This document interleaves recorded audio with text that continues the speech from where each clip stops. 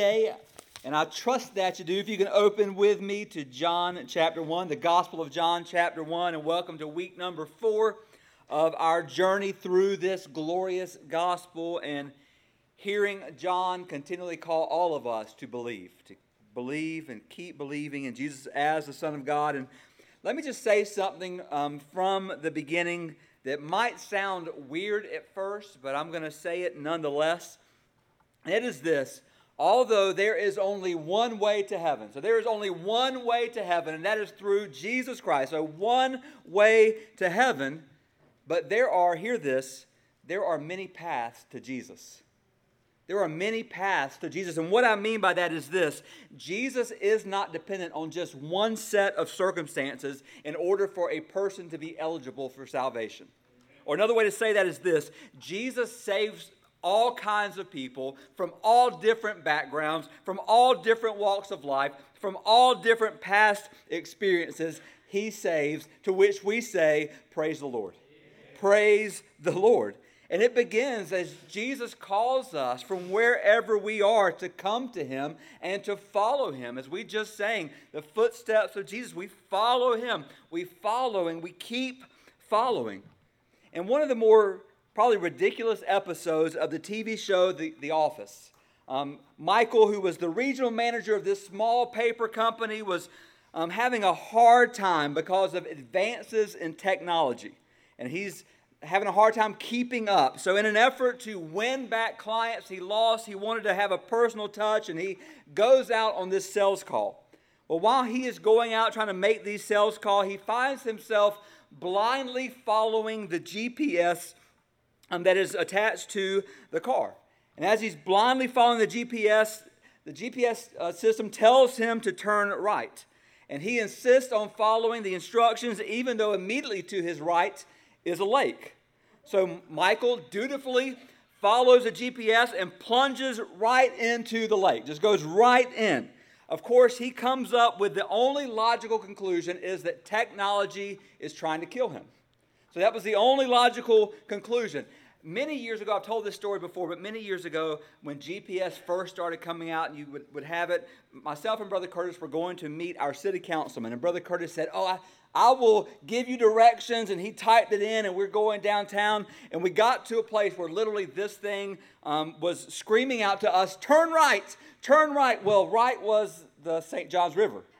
And, of course, I chose to ignore that voice. And Brother Curtis would not want me at all to drive into the river, but also he was not willing to admit that his GPS was wrong either. So it was kind of like a conflict there that we had to work through. But I say all that to say this: who you follow matters.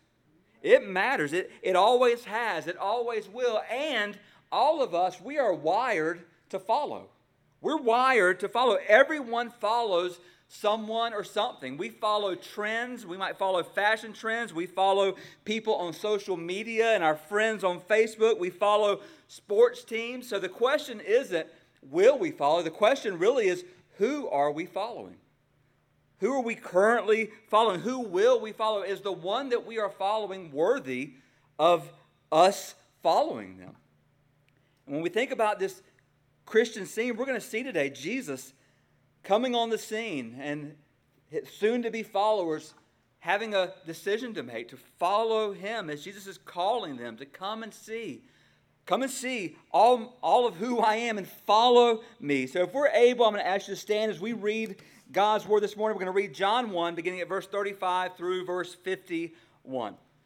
And it says this: the next day again, John was standing with two of his disciples, and he looked at Jesus as he walked by and said, "Behold the Lamb of God." The two disciples heard him say this, and they followed Jesus.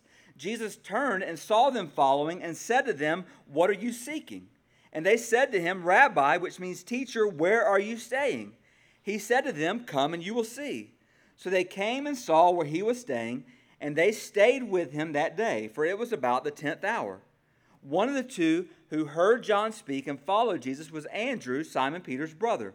He first found his own brother Simon and said to him, "We have found the Messiah," which means Christ. He brought him to Jesus. Jesus looked at him and said, "You are Simon, the son of John. You shall be called Cephas," which means Peter. The next day, Jesus decided to go on to Galilee. He found Philip and said to him, "Follow me." Now Philip was from Bethsaida, a city of Andrew and Peter. Philip found Nathanael and said to him, "We have found him of whom Moses in the law and also the prophets wrote, Jesus of Nazareth, the son of Joseph." Nathanael said to him, "Can anything good come out of Nazareth?" Philip said to him, "Come and see." Jesus saw Nathanael coming toward him and said to him, "Behold, an Israelite indeed, in whom there is no deceit." Nathanael said to him, "How do you know me?" Jesus answered him, "Before Philip called you, when you were under the fig tree, I saw you." Nathanael answered him, "Rabbi, you are the Son of God, you are the King of Israel." Jesus answered him, "Because I said to you, I saw you under the fig tree, do you believe? You will see greater things than these." And he said to him, "Truly, truly, I say to you, you will see heaven opened and the angels of God ascending and descending on the Son of Man." Let's pray. Father, we just, again, as we dive into your word, we ask you, God, by your word, through your Spirit, to speak to us. Jesus, as you are working in our lives, Lord, lead us, and may we follow. May we continue to come to you, to follow you, to see all that you are, to trust you more and more. Just have your way in this time together today. In Jesus' name, amen. And you may be seated. So before we dive in, I want to do a little word association with us this morning. So a little word association. So what kind of person do you picture when I say the word vegan? So just in your mind, think about that. What about when I say the word activist? What about bookworm or nerd? You know, what kind of person comes to mind when you hear the word Democrat? What kind of person comes to mind when you hear the word Republican? What kind of picture comes to mind when you hear the word athlete? Or what kind of picture comes to mind when you hear the word hero? Now, what comes to your mind when I say the word Christian? You know, if you were to walk on the street and ask people, "Are you a Christian?" you would have many that would immediately say yes. You would also have many that would immediately say no. Some would say, "Yes, I'm a Christian, but." Others would say, "Well, I think I'm a Christian." Or even others would say, "Yes, but I'm not like whoever they might call into or bring to the fore. I'm not like them. I'm not like that." And my prayer this morning is that God would place within our hearts a holy discontent.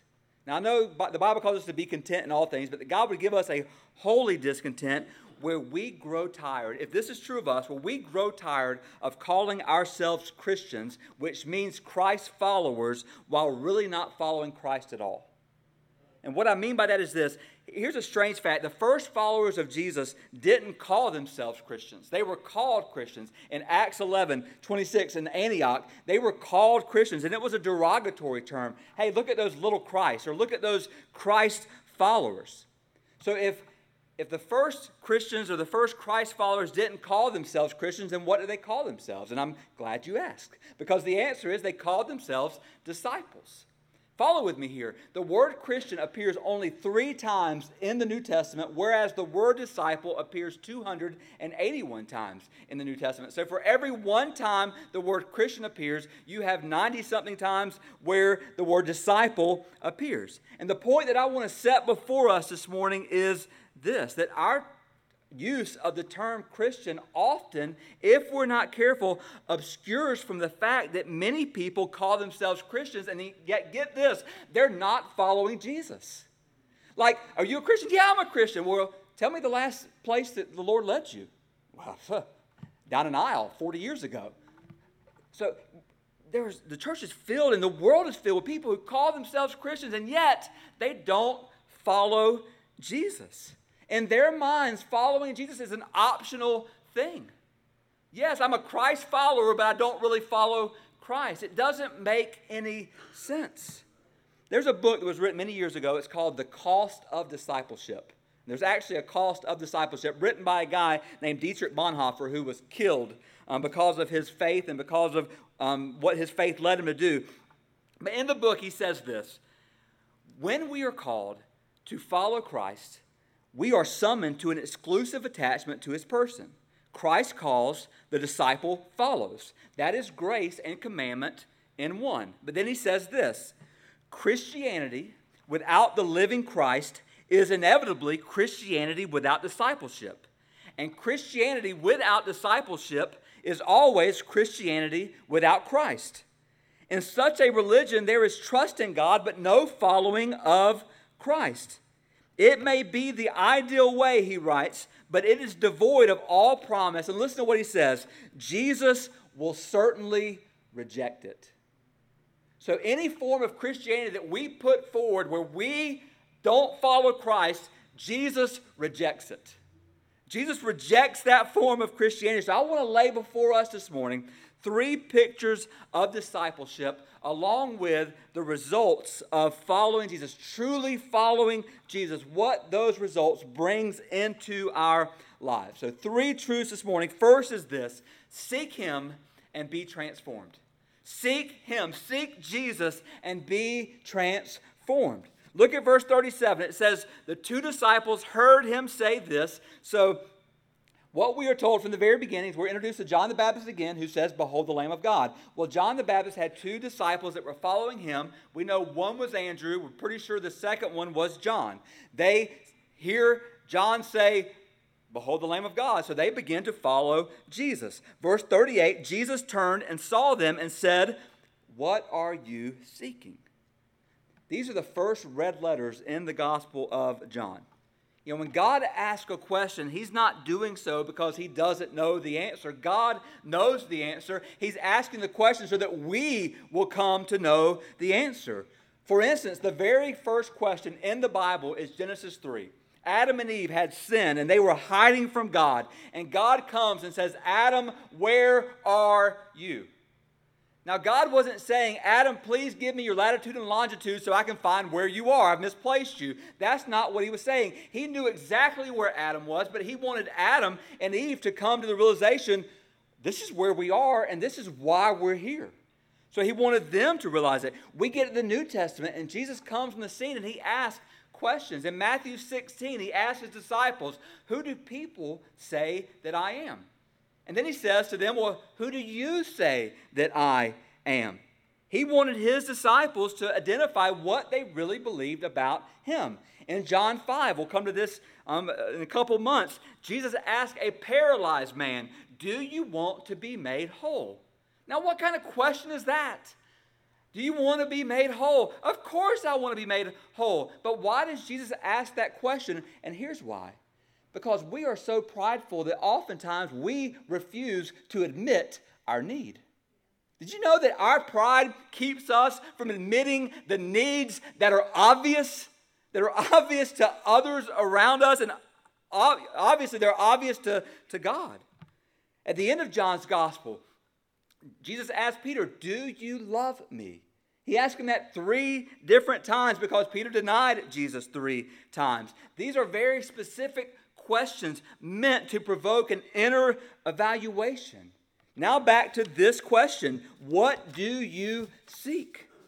So these are disciples, they're seeking him, but here's the question, are they seeking him or is he seeking them? You know, whenever the supernatural intersects with the natural, we can quickly become confused. And one of the greatest areas of confusion is when the divine calling or the divine choice of God intersects with our responsibility and our choice. So how can both be true? How can God choose us and yet we have to choose him? It seems impossible to grasp, but here's a thought. Think about it this way. An airline is slated to fly from London to New York. The destination has already been set or determined by proper authorities. Nothing except some form of intervention, nothing can change it. However, on board the airline are passengers with free will. They've already made a series of choices. Number 1, they've chosen to fly. Number 2, they've chosen what airline to fly. Number 3, they've chosen what date to leave on. Number 4, they've chosen what part of the plane they're going to sit in, or to put it differently, what part of the plane they can afford to sit in, whether it be first class, business class, or economy. They've made these decisions, and then once they're on board, they're not chained.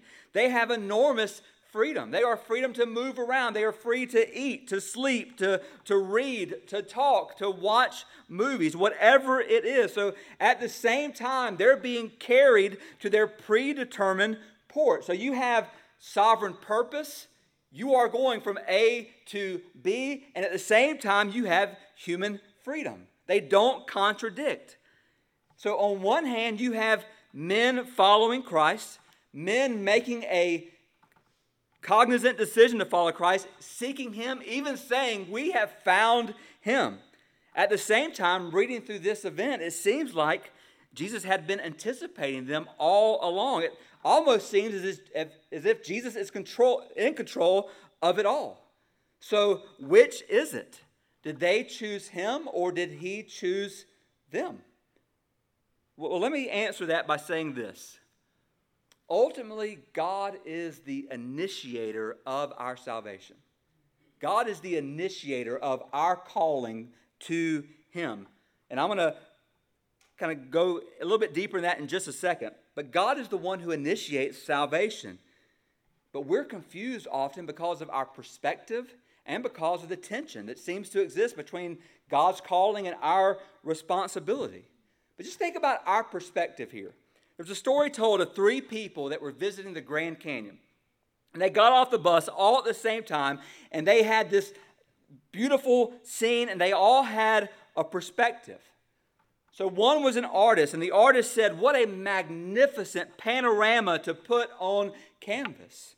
The next was a pastor who looked at the scene and said, what a beautiful example of the majesty and handiwork of a creative God.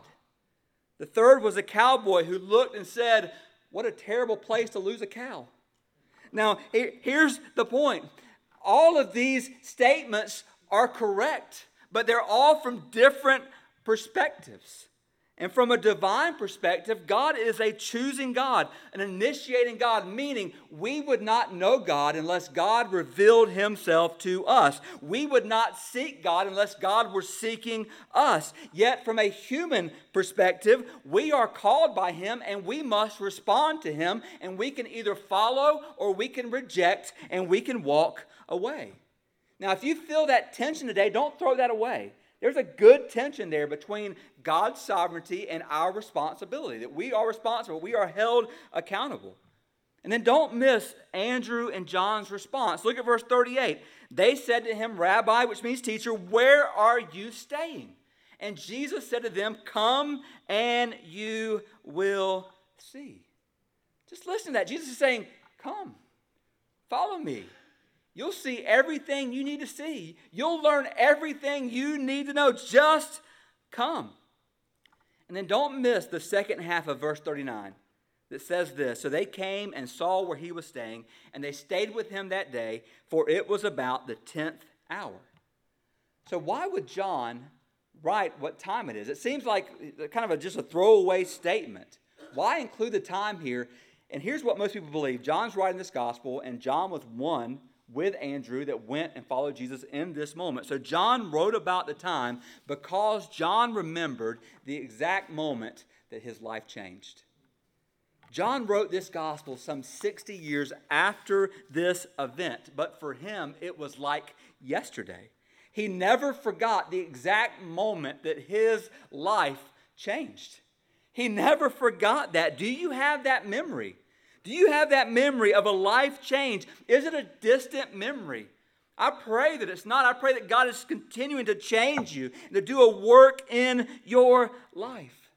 And then the beautiful thing is that Andrew, in believing, immediately goes and gets his brother Simon. Look at verses 41 and 42. We're going to address this at the end of the service as well. But verses 41 and 42 says, he first found his brother Simon and said to him, we have found the Messiah, which means Christ. He brought him to Jesus. And Jesus looked at him and said, you are Simon, the son of John, meaning that Jesus already knew who he was. And then Jesus said, you shall be called Cephas, which means Peter. Kind of a weird way to meet someone, right? Hey, this is who you are, but I'm not calling you that. I'm calling you something different. It's kind of a weird way to handle things. But when Jesus met Simon, he changed his name to Peter, gives him a new name. And here's the point. When God changes a name, it's often a prophetic declaration. It's a way for God to declare his intent for that individual. God changed Abram's name to Abraham, meaning he would be a father of many nations. And here, Jesus is declaring his intention to transform Simon into Peter. And the name Peter means, anybody? It means rock. To transform him into a rock. Now, at this moment, Simon was nothing like a rock. He was emotionally unstable. Simon was impulsive. In fact, he had this foot-shaped hole in his mouth because he was always sticking his foot in it. I mean, this is who he was. This is how he responded. Yet, his life and his identity radically changed when he met Jesus. Let me say it this way. Following Jesus changes the trajectory of your life. In fact, you go from here to here. And we are moving towards him. Following Jesus changes that. And when we meet Jesus, we are given, hear this, a new identity. Paul says if anyone is in Christ, he is a new creation. The old is gone. Behold, the new has come. And if you have met Jesus, here's what he has said to you. I know who you are, but I know who you will be. I know who you will be. And the fact that you are here this morning means he's not done. He is not done with you and with me. Praise God. So we seek him and we're transformed by him. But then secondly, the second picture is this. We see him, so see him and be known. See him and be known. Look at verse 47. Kind of move to the end of this chapter. Verse 47, it says that Jesus saw Nathanael coming towards him, and Jesus says to him, behold, an Israelite in whom there is no deceit. So Nathanael comes to see Jesus, yet Jesus, of course, from his words, he kind of already knows who he is. He already knows, he identifies him. And then in verse 48, Nathanael said to him, how do you know me? Like, how do you know me? And Jesus answered, before Philip called you, when you were under the fig tree, I saw you. And then verse 49, Nathanael answered him, Rabbi, you are the Son of God. So whatever was happening in the heart and life of Nathanael under that fig tree, when Jesus revealed it, it shook Nathanael to the core. It shook him to the core because I don't know if he was doing something bad. I don't think so, but I think just the knowledge of someone else knowing him shook him to the core. And immediately he said, you are the Son of God. No less than 7 times in these 16 verses that we just read, Jesus is given either a title or a descriptor that John is using to show us that knowing Christ makes all the difference for these men. It's showing that when Jesus said, what are you seeking? That all of these men that we're being introduced to were seeking different things. They were all seeking different things, yet they found all that they were seeking in Jesus. They saw him, and they saw him for who he was. And it's fascinating that Nathanael is convinced by Jesus' supernatural knowledge of him and what was taking place under the tree. Yet, how tragic that thousands of other Israelites failed to see the innumerable miracles of Jesus, like healing the sick, causing the lame to walk, the blind to see, even raising the dead, and they missed it. And how tragic, even today, that so many refuse to know the one who knows them fully. Jesus, knowing Nathanael, allowed Nathanael to see Jesus for who he was and who he is. Don't turn away from the one who knows you truly. Don't turn away from him. Turn to him. In his book, Knowing God, J.I. Packer writes this, what matters supremely, therefore, is not the fact that I know God, but the fact that he knows me. I am graven on the palm of his hands. I am never out of his mind. All my knowledge of him depends on his sustained initiative in knowing me. Then he says this, I know him because he first knew me and continues to know me. There is no moment when his eye is off me or his attention distracted from me, and no moment when his care falters. And here's the message of that today. Hear this. The one who knows you fully and truly loves you deeply. The one who knows everything there is to know about you. Not just the good that you want other people to see, but the bad that we hide. He knows it all, and yet he loves us deeply. And here's what we come to realize. Being known by God gives us comfort in the dark night of our soul. One Puritan called being known by God the full and final comfort of a believer. Jesus knows every hair on our head. That's easier for some than for others, but he knows it. He knows about every ache, every wound, every thought, every emotion. He knows about every trial. He knows about every unsuccessful and unfulfilled search we've ever had in our lives. And Jesus isn't unaware of the waves that are crashing upon you even today. He is not unaware. We have the King of all kings who has affection on us. He knows us. He cares for us. He has made a way for us. And this chapter ends in verse 51 with Jesus declaring himself to be the ladder. Jesus declaring himself to be the connection point between earth and heaven. So in a world full of ladder-based religions, so we have a world full of religions that say work and climb your way and you keep climbing and eventually you will get to God. In a world that says that, Jesus offers a better alternative. Because Jesus isn't at the top of a ladder waiting for us to climb up to him. No, Jesus climbed down to us. He descended to us. The Son of God descended from his throne. He took on human flesh to live, to suffer, to die, and praise God, to rise. He came down into your sin and my sin, into our suffering, into our human mess, and he did so for us. Therefore, Jesus didn't wait for us to get our act together. He came down. He didn't wait for us to acknowledge him. He came down. He didn't wait for us to make any movement towards him. He came down. And he didn't wait for us to love him first. He loved us first, and he still came down. He came down. See him for who he is and be known. Be known by him. Know that he knows every detail about your life, and he hasn't stopped loving you yet, and he won't. And he won't. So see him and be known by him. And then lastly, and it gets better, share him and be used. Share him and be used. Be used by him. Verse 40, as you see on the screen, it says, one of the two followed Jesus was Andrew, Simon Peter's brother. Verse 41, he first found his own brother Simon and said to him, we have found the Messiah, which means Christ. And then verse 42, he brought him to Jesus. And here's what I love about Andrew. Andrew couldn't help himself. The news was too good. He had to tell somebody, so he started with his family, and he starts with his brother. What a message. Jesus has come. Jesus has come. And here's what we know throughout Scripture. People become known for a lot of many different things. Noah is known as a righteous man in the midst of an evil generation. David is known as the man after God's own heart. Peter is known as the outspoken and the erratic disciple.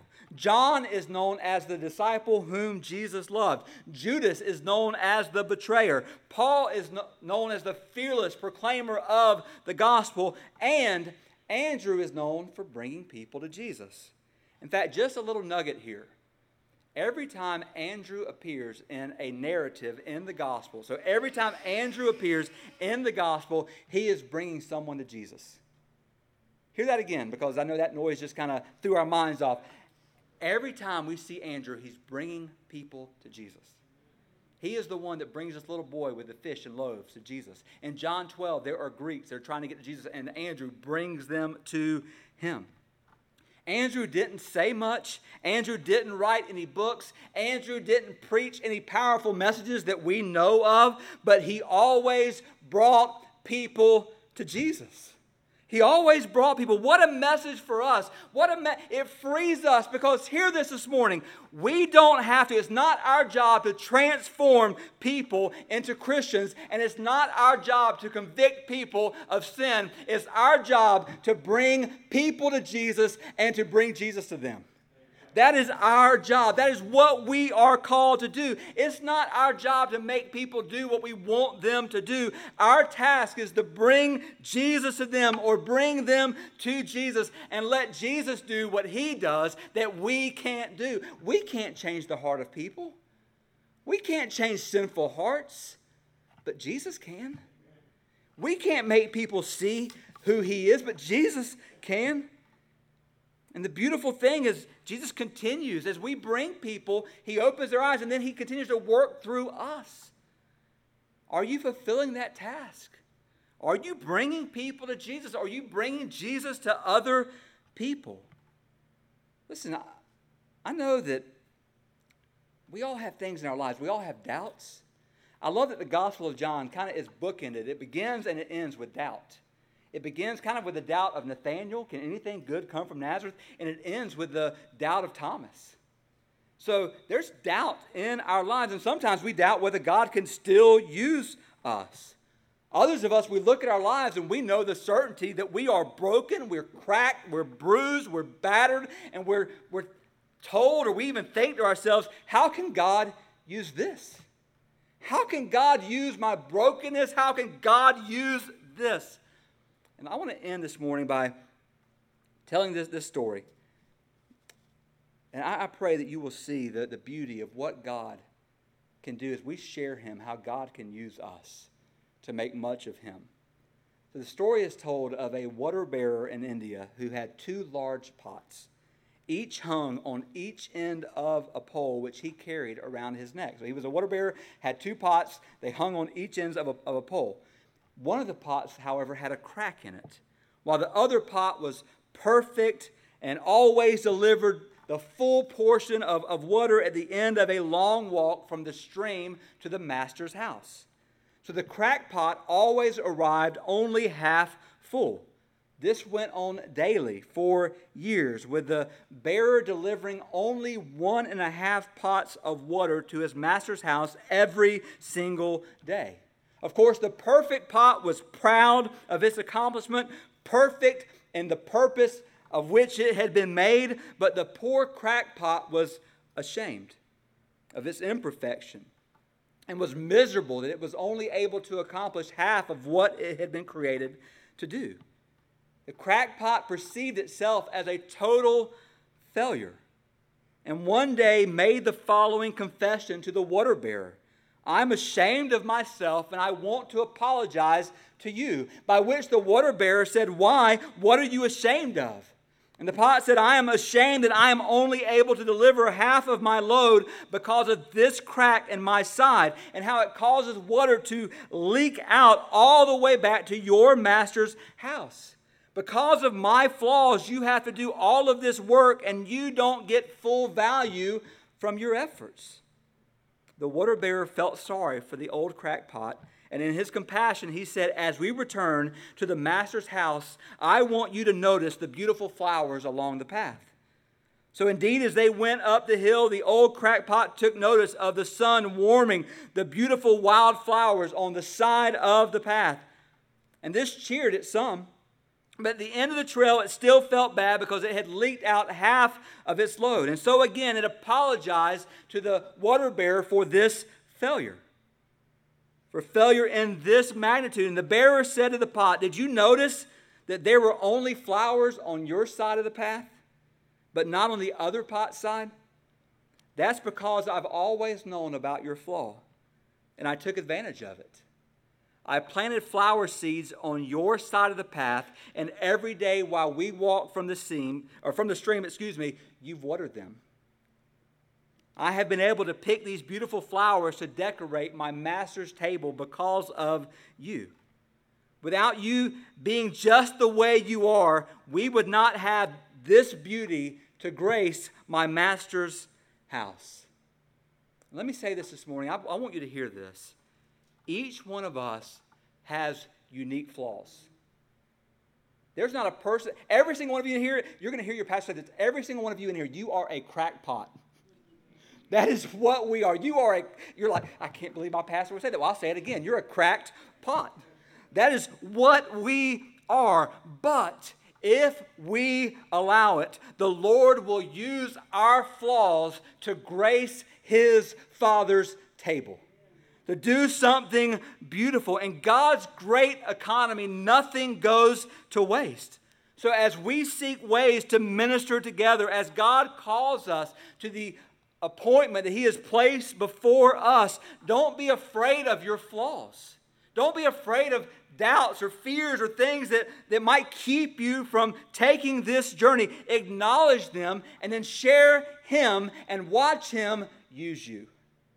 Share Him and watch Him use you. Go out boldly knowing that in our weakness, He's strong.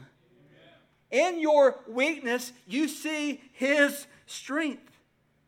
So you know what I think? I think that if we just let God get a hold of our lives, if we just let God get a hold of us, if we will truly follow Jesus, if we'll hear Him say, follow me, or come and see, and we keep coming to Him, we keep following Him, no matter what flaws we have when we come to Him, if you let Him pour into you, if you let Him keep pouring into you, He will take what pours out from you and He will use it all for His glory. He will use it all for His glory. Let Him pour out or pour into you. And that which He pours into you through our cracks and through our humanness will pour out. And God will use it to make much of Him. Oh, that we would seek Him and be transformed. Seek Him. Keep seeking Him. What an amazing promise we have in Jeremiah 29, that if we seek Him, we will find Him if we seek Him with all of our hearts. Why will we find Him? Because He is making Himself known. Before we seek Him, He's seeking us. You might be saying, well, I don't feel like that. I don't feel like God is seeking me. Well, the fact that you're here proves that He is. The fact that you're here today proves that God is seeking after you. Seek Him and be transformed, and then see Him and be known by Him. Allow Him to know you. Because whether you know it or not, He knows you. He knows every detail of your life. And He doesn't turn away from you. He doesn't turn away when He sees the cracks and the failures. Instead, He presses in and He loves you. Be known. Be known by the one who loves you, and then share Him. Share with others what He's done for you. Don't point people to yourself. Don't point people to a church. And please, don't point people to me. Point people to Jesus. Continually point people to Him. Always, only to Him. And see how God will use you as you bring people to Him, or as you bring Him to people. Oh, that we would just come and that we would see and that we would just be in awe and continue to be in awe of who He is. May you never grow tired of who He is. And if you have grown tired of who He is, then you are depending on your own wisdom, and you need to once again open this book and begin to know Him again for who He is. For He is more than our minds can ever grasp. Oh, how He knows us. Oh, how He loves us. I'm going to go ahead and ask you to stand this morning. We're going to call Brother Frank and the musicians forward as we enter in this time of invitation and consecration. And again, we ask, whatever God is speaking into your heart in this moment, that you'd be obedient.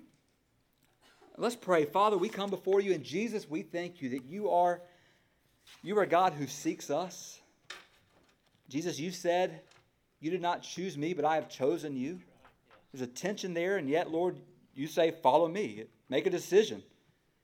And so for all of us who are here today, we're here because, Lord, You have saw fit to bring us here.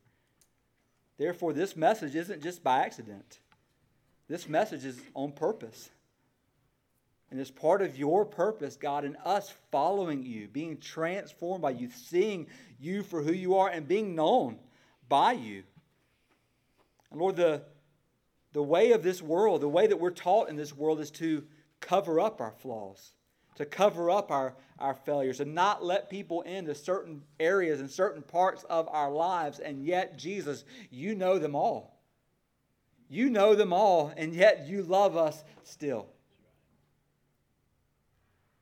That's the beauty of being known by you, is as we open our lives to you, you take away our shame. And you fill us with love. You fill us with grace and mercy. You allow us to share you, and Lord, you use us. As you use Andrew, as you use Philip, Lord, use us. Lord, help us to bring people to you and help us to bring you to people. Just use us. Use our flaws. Use our cracks, Lord.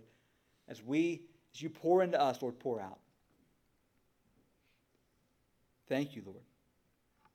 Finish this time. In Jesus' name, amen.